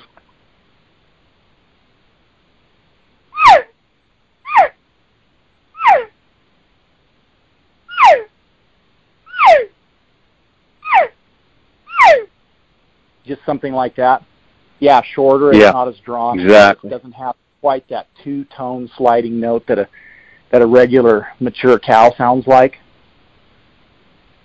Yeah, I mean, I found that to be very effective, and almost any elk will answer that or come to it. So you guys might try that. Let's jump to the next question. Adam K. Short says, tactics after monsoon season in previous drought areas, response to podcast 454. He says specifically in New Mexico, Arizona, that were very dry in the summer, but then received good summer rain. Thanks. I think we covered that a little bit in the earlier in this podcast, talking about, we've been experiencing drought, and you've got to figure out whether your unit's gotten those widespread rains, or if it's gotten those spotty rains, and pay particular attention to, is it green? Do the bushes look, vibrant and alive, or do they look dull and, look droughted? Is the grass, does it have green sprouts and sprigs coming up where it's like, oh, you just drive along and it's got a green tint to it, or does it have a brown tint to it? So those are the things that I look for. And then specifically, like, find out those areas that are green up, but then get out there and walk through it and drive around it and look for tracks. Like, the tracks don't lie.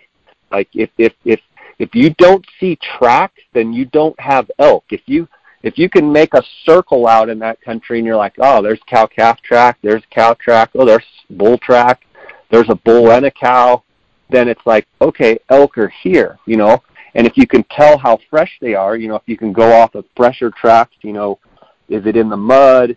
Is it an old track? Or, is it real soft? You can tell, oh, there's elk right here. They've been here within the last 24 hours. I mean, that's what I would focus on. Steve, anything to add to that? Great advice. That is spot on, Jay, all of that. Because, first off, you're looking for the green up, and then secondarily, absolutely, you're looking for that fresh elk sign, tracks, droppings. If there's ponds or tanks around, looking for elk sign around that. And I always say, if you can find cows and calves, the bulls are going to be there during the rut. So in my opinion, it's more important to find those cow-calf groups and where that good habitat is, where they're hanging out, because those bulls, when they feel the rut coming on, that's where they're going to end up, is in those better areas with those cow-calf groups. So you're exactly right. Next question is Benzilla480. He says, should I be concerned about the early morning thermals carrying my scent down into canyons and drainages I'm glassing into? What is a safe distance to not be detected by scent? That's a good question, and good to be thinking about that. One thing I would say is, like, if I look for, like, rocky knobs, and I look for, like, obscure, like kind of out of the ordinary glassing points, not necessarily like right in the elk country. I like to kind of be away from it and looking into it. If you are up on, like, in Colorado or Utah or Montana or some of Idaho, some of these states where, like, there's more like ridge lines and you're like right in the elk, then I think you'll always have to be concerned with your scent. But that's something that if they're there, they're going to smell. Like, if they're there, like, don't go specifically glass in an area where your scent's going to blow down in a basin. But from say an Arizona or a New Mexico or a Nevada standpoint, or maybe even southern Utah, where you can get away from the elk up on a rocky knob or up on a mountain and be looking like half mile to 3 miles away, obviously your scent is not going to affect those animals at all. And I like to kind of get away from it and look into it rather than be right in the middle of it and looking into it, if that makes sense. Absolutely. Steve, any thoughts on the scent there? Yeah, elk, their first line of defense is their nose, and you cannot overrate their nose. If you have a thermal, like in the mornings, like he's talking about, that is just steadily going downhill, I wouldn't want to predict a specific range, but they can smell you a lot further than you would think. And I guarantee you, if you set up and there was elk below you, say they were even 3/4 to a mile away, and you sat there for a while with those thermals just blowing across you and going down to them, I guarantee within several seconds to 20 seconds or whatever, by the time that thermal carried down to them, they would get you. They would nail you. Yeah. And I think it would be without regard to how careful you are about your scent and how meticulous you are about it. It, like you say, if there's any way to avoid being in that thermal stream that's going to those elk, if you can be off to the side some way, in a rocky spot, that's not going to carry your scent directly down the hill to them, I would not risk it, because once the elk get your scent, they're out of there and their pattern is going to change. They're not like a deer. They're not going to go for a couple 100 yards and settle back down. They may go to a completely different basin, and then you're trying to find them again. Yeah, for sure. Next question is from Leah _Margarita, and she says, what can a late rifle tag holder be doing to prep for that hunt right now, specifically in the White Mountains? Steve, I'll let you answer that. Yeah, I would say first off is don't ignore the physical aspect of that hunt. I know there's a lot of glassing involved and people can easily overlook the physical side of it, but then when it comes time to actually go on the stalk and, get an elk killed, it can be a daunting thing, and it can be very physical, and especially if you don't live at the elevation that these elk live at. If you're coming from, say the Phoenix area and you're going up to hunt the White Mountains, I would say definitely focus on your cardiovascular fitness, and also doing some high rep weight training to strengthen your legs and your core, just so that you're ready to take that on, because the physical side of it can't be overemphasized. And then also, I always say that these late hunts, long-range shooting is the norm and not the exception. You're usually shooting at them across canyons, or you're on the side of a mountain shooting at them on another mountain that's across a draw from you or something. So, whenever possible, we always try to get as close as possible, but in late season hunting, that's usually very hard to do because you end up on the same side hill with them, and they're standing there in brush, and you get over on the same hill with them, and you can't see them again until you're less than 50 yards away. So I would say make sure that you've got a quality bolt action rifle that's, made for long range shooting. I typically recommend a good Magnum caliber 270 mag and higher, 7mm, 300. If the recoil bothers you, a muzzle brake, or if you can, a suppressor, is definitely an advantage. And then a scope with a turret or extra hashtags with good magnification, like say 16 power top end or higher, because it can't be overemphasized enough that you're going to be shooting long range most of the time. So I guess it goes without saying, get that gun out now and start practicing with it.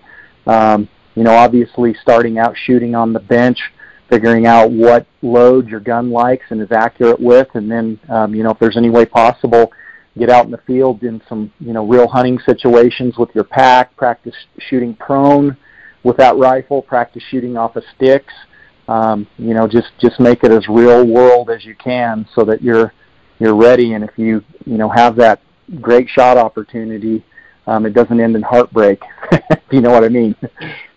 Yeah, for sure. And I'm going to add, so if you have, a late season tag, and she's talking about specifically in the White Mountains, but just in general, I mean, this is what I do when I draw a tag. I'm going to find my unit boundaries. I'm going to go on Google Earth. I'm going to, all my boundaries of the unit are outlined in a certain color. I take all of my highways. They're always green. I make all my roads white. I'm basically making a master map for me of the unit. I'm trying to identify any water holes, whether it be trick tanks, dirt tanks, stream beds. I'm trying to identify, glassing areas, not only glassing, points that I'm going to be glassing off of, but areas that look good on the map as far as, the late season. It's going to be north or northeast facing slopes. Typically where they can get feed and then be back into the cover for safety very quickly. So I'm going to be doing a lot of map work. The other thing I'm going to be doing, Leah, is, go up. If you're not familiar with your unit, go drive the unit. I always say try and drive every single road in the unit. I know that sounds crazy, but literally try and familiarize yourself with every aspect of your unit. Be, paying attention to, hey, where would a good place to camp be? And have 8 or 10 or 12 different spots to camp depending on where you find your elk. Where are my access points as far as, in the White Mountains in rougher weather, like, certain roads might be closed. Looking for areas that are, maybe away from the road, with good cover, and good water. I think knowing your area, knowing your unit, but then talk to as many people that you know or that you don't know. Call Forest Service guys, bug the Game and Fish guys. call and meet people that have hunted the unit and take your topo maps over and be like, where did you camp? Okay, what roads, where were most people camped? Where did you see the most pressure? Where are pockets where you didn't see people? Are there any glassing points that you identified in your hunt? And, talk to people. And, a lot of people are willing to share information, that will help you on your hunt. So those are some of the things that I would be doing. And, Steve, I agree with what you were saying as well. Next question is Bow Hunting AZ ask OTC, Verde Valley hunt, any tips, etc. It puts a picture of archery, so obviously he wants to do it with the bow. I had some other questions on this OTC Verde Valley hunt, and I kind of went back and forth with a guy. First thing is find the elk. I think it's already started. I think it started August 1st. Obviously, This is an OTC. It's a depredation type hunt. They want to kill the elk. You're probably going to have lots of other people and what have you. But, let's make it simple. You have to find the elk first. Someone was asking me calling advice for this Verde Valley hunt, and I'm like, well, have you found any elk yet? Don't worry about calling. Worry about finding them first.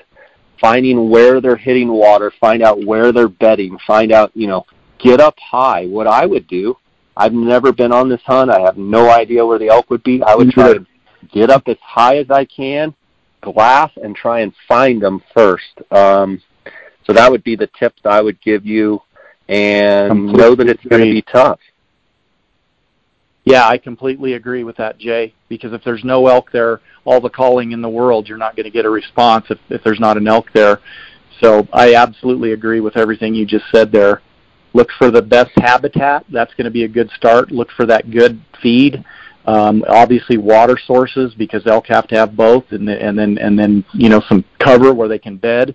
You find those three things in proximity to each other, and you likely will find elk, and then you can start narrowing it down from that point. But yeah, you're spot on with that. And I'm like you, I have no experience with that, so to tell them, where to go or any of that, I wouldn't have any sort of knowledge about specifics that way. Yeah, and go find fresh tracks. That's find the elk either by glassing them, hearing them, or finding their tracks. And if you can consistently find fresh tracks, eventually you will figure out how to glass them up and figure out what they're doing. Steve, I'm going to end here with two questions from the same guy. It's the_rugged_wild. And he says, I have an early archery bull tag here in Arizona. What are some strategies for solo elk calling? So I'll let you dive into that. But so he's going to hunt solo, so he's going to be doing his own calling. What's your answer there, Steve? Yeah, I would say the biggest thing for him, obviously we talked about the wind and distance, and the biggest thing to me when you're calling for yourself is realizing how good a bull's depth perception is, and you have to take that into account. So first off, you want to be hunting the kind of terrain that's thick enough that you can call them in, and they have to continue to come to look for your calling location because of their depth perception. And then secondly, I would say, and I'm kind of guilty of this, Jay, I'm kind of guilty of this, but you don't want to overcall if you're calling by yourself, because you want that bull, as he's approaching, to be guessing a little bit. So if you've got him committed and he's coming in, normally the best thing you can do at that point is just to be quiet and let him come in and look for you. And inevitably, they're going to make a mistake, and they're going to walk across broadside in front of you, and you're going to get a shot. I would say definitely, if you can, if you're a diaphragm reed caller, that's a great scenario because you've got that reed in your mouth. If you've got your release knocked up on your string, you don't have to move to blow an open reed call. So hopefully he's a mouse reed user. If not, I still think you can get by with an open reed call. Just knowing when to stop the calling and get your release on the string, that will be key. And then also he might even, consider looking into those, bow-mounted type decoys that you can literally shoot through. Although I wouldn't, place the whole hunt on whether he can do that or not. The main thing, again, is just recognizing that they have great depth perception, so you've got to pick your setups well to where it's thick enough that they've got to come in and get within archery range to see your calling location, and then by not over-calling, they're going to look for you, and inevitably they'll offer you a shot if you're patient. Yeah, and I would also add, as much as the solo elk calling question, if you're hunting by yourself, you have a great advantage, in my mind, in one regard, because you're only one person, one piece of scent, piece of noise, you can slip around. But I would encourage you to take Steve's advice and get really close to those elk. And when you're by yourself, you can really slip in and close that distance before you do any calling. I've always said, almost into bow range. I've said it on the podcast. I've told people that have emailed me, if I can get into 50 or 60 yards of a bull elk, my chances of calling him to 20 or 30 is almost 100%. If you can get in close, say, 60 to 80 yards, but if I can get into 50 or 60 yards, and I can cow call to that bull, personally, I'm more of a cow caller, my chances of calling him to 15 or 20 yards go up dramatically, as opposed to if I'm calling to him at 120 yards. I totally agree. That's a benefit of hunting by yourself, is you don't have to do a whole lot of calling, because you can slip right in there, and then you can make a few calls, and in 2 or 3 seconds, they can close from 60 to 20, and you've got your 20-yard shot. Yeah, if you need to call, absolutely, I agree, Jay. And call like you do, Jay. When you're close to a bull like that and you haven't said anything, it needs to come out subtle and sweet and soft, not loud and harsh and aggressive. It needs to just be nice and soft and easy. Baby talk them, Jay, you're so good at that. So, yeah. Baby talk, yeah.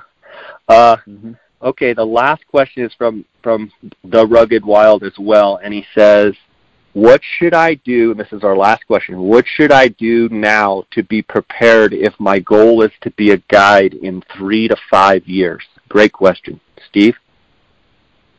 Yeah, that is a great question. My first piece of advice would be pursue it. If that's what you love and that's your passion, I think everybody has the right to pursue what they would love to do. So I would encourage him to do that. My second piece of advice would be to keep his foundation, whatever that happens to be, under him. So right now, keep your regular job. Still dream about and make plans to be a guide, and work on your calling, work on your hunting skills. These days, it's a lot about social media as far as getting your name out there and your reputation out there. So I think, having a good social media presence is very important as well, and get that going, just to show that he's the real deal, if you know what I'm saying, Jay. But I would say the main thing is keep that foundation under you. Whatever you're doing right now to pay your bills and keep that roof over your head, don't be real quick to kick that to the curb, because it could be, a real rude awakening for you, in that, guiding is definitely not an overnight thing, for sure. And, most of us don't do it for the money. Gosh, I've been doing this since the 90s, and it's really honestly developed, I would say, fairly slowly over the years. So just keep your feet underneath you, so to speak, and just build it, slowly, one step at a time. But I think these days, having social media and having a strong presence on there can't be overstated. And then I would also say make intelligent posts. Would you agree with that, Jay? Make it spot on. Create value. Create value. And listen, my advice, it's Steve, it seems the older I get, the more, not like my wife's like, you get so direct sometimes, and it's like, hey, don't quit your day job. Continue to get your education, continue whatever you're doing, continue to work your job, But then, okay, you want to be an elk guide. I would say, hey, learn as much as you can from people. Okay, you can learn something from anyone, whoever it is. Find some good mentors that can teach you how to be a good guide. Absolutely. Just because you're a good hunter does not mean you're a good guide. And that's one thing, I was young once, and I see a lot of young guys, they think just because they're a great hunter themselves that they're going to be a great guide. That has nothing to do with it. Just because you're a great shot, just because you can walk super quiet does not mean you're going to be a great guide. Just because you can be a great elk caller does not mean you're going to be a great guide. How do you handle people? How do you handle when the situation doesn't go well? How do you handle when your hunter misses the shot? How do you handle yourself when things don't go the correct way? How do you, you have to be mature. You have to come into it with a level of humility. You have to realize that the reason that the person hired you is because they either don't have time to do the scouting, they don't know how to hunt. That's why they hired you. There are some people that are great hunters that do hire guides because maybe they don't know the area. But a lot of times it's maybe because they're not as good a hunter and they want to learn. So you have to provide value when it comes to social media. Like, post positive stuff. Don't post negativity. Right. If you want to be a great guide, spend time in your units. Learn the units inside and out. Because you've killed one elk does not mean you're going to be a great guide.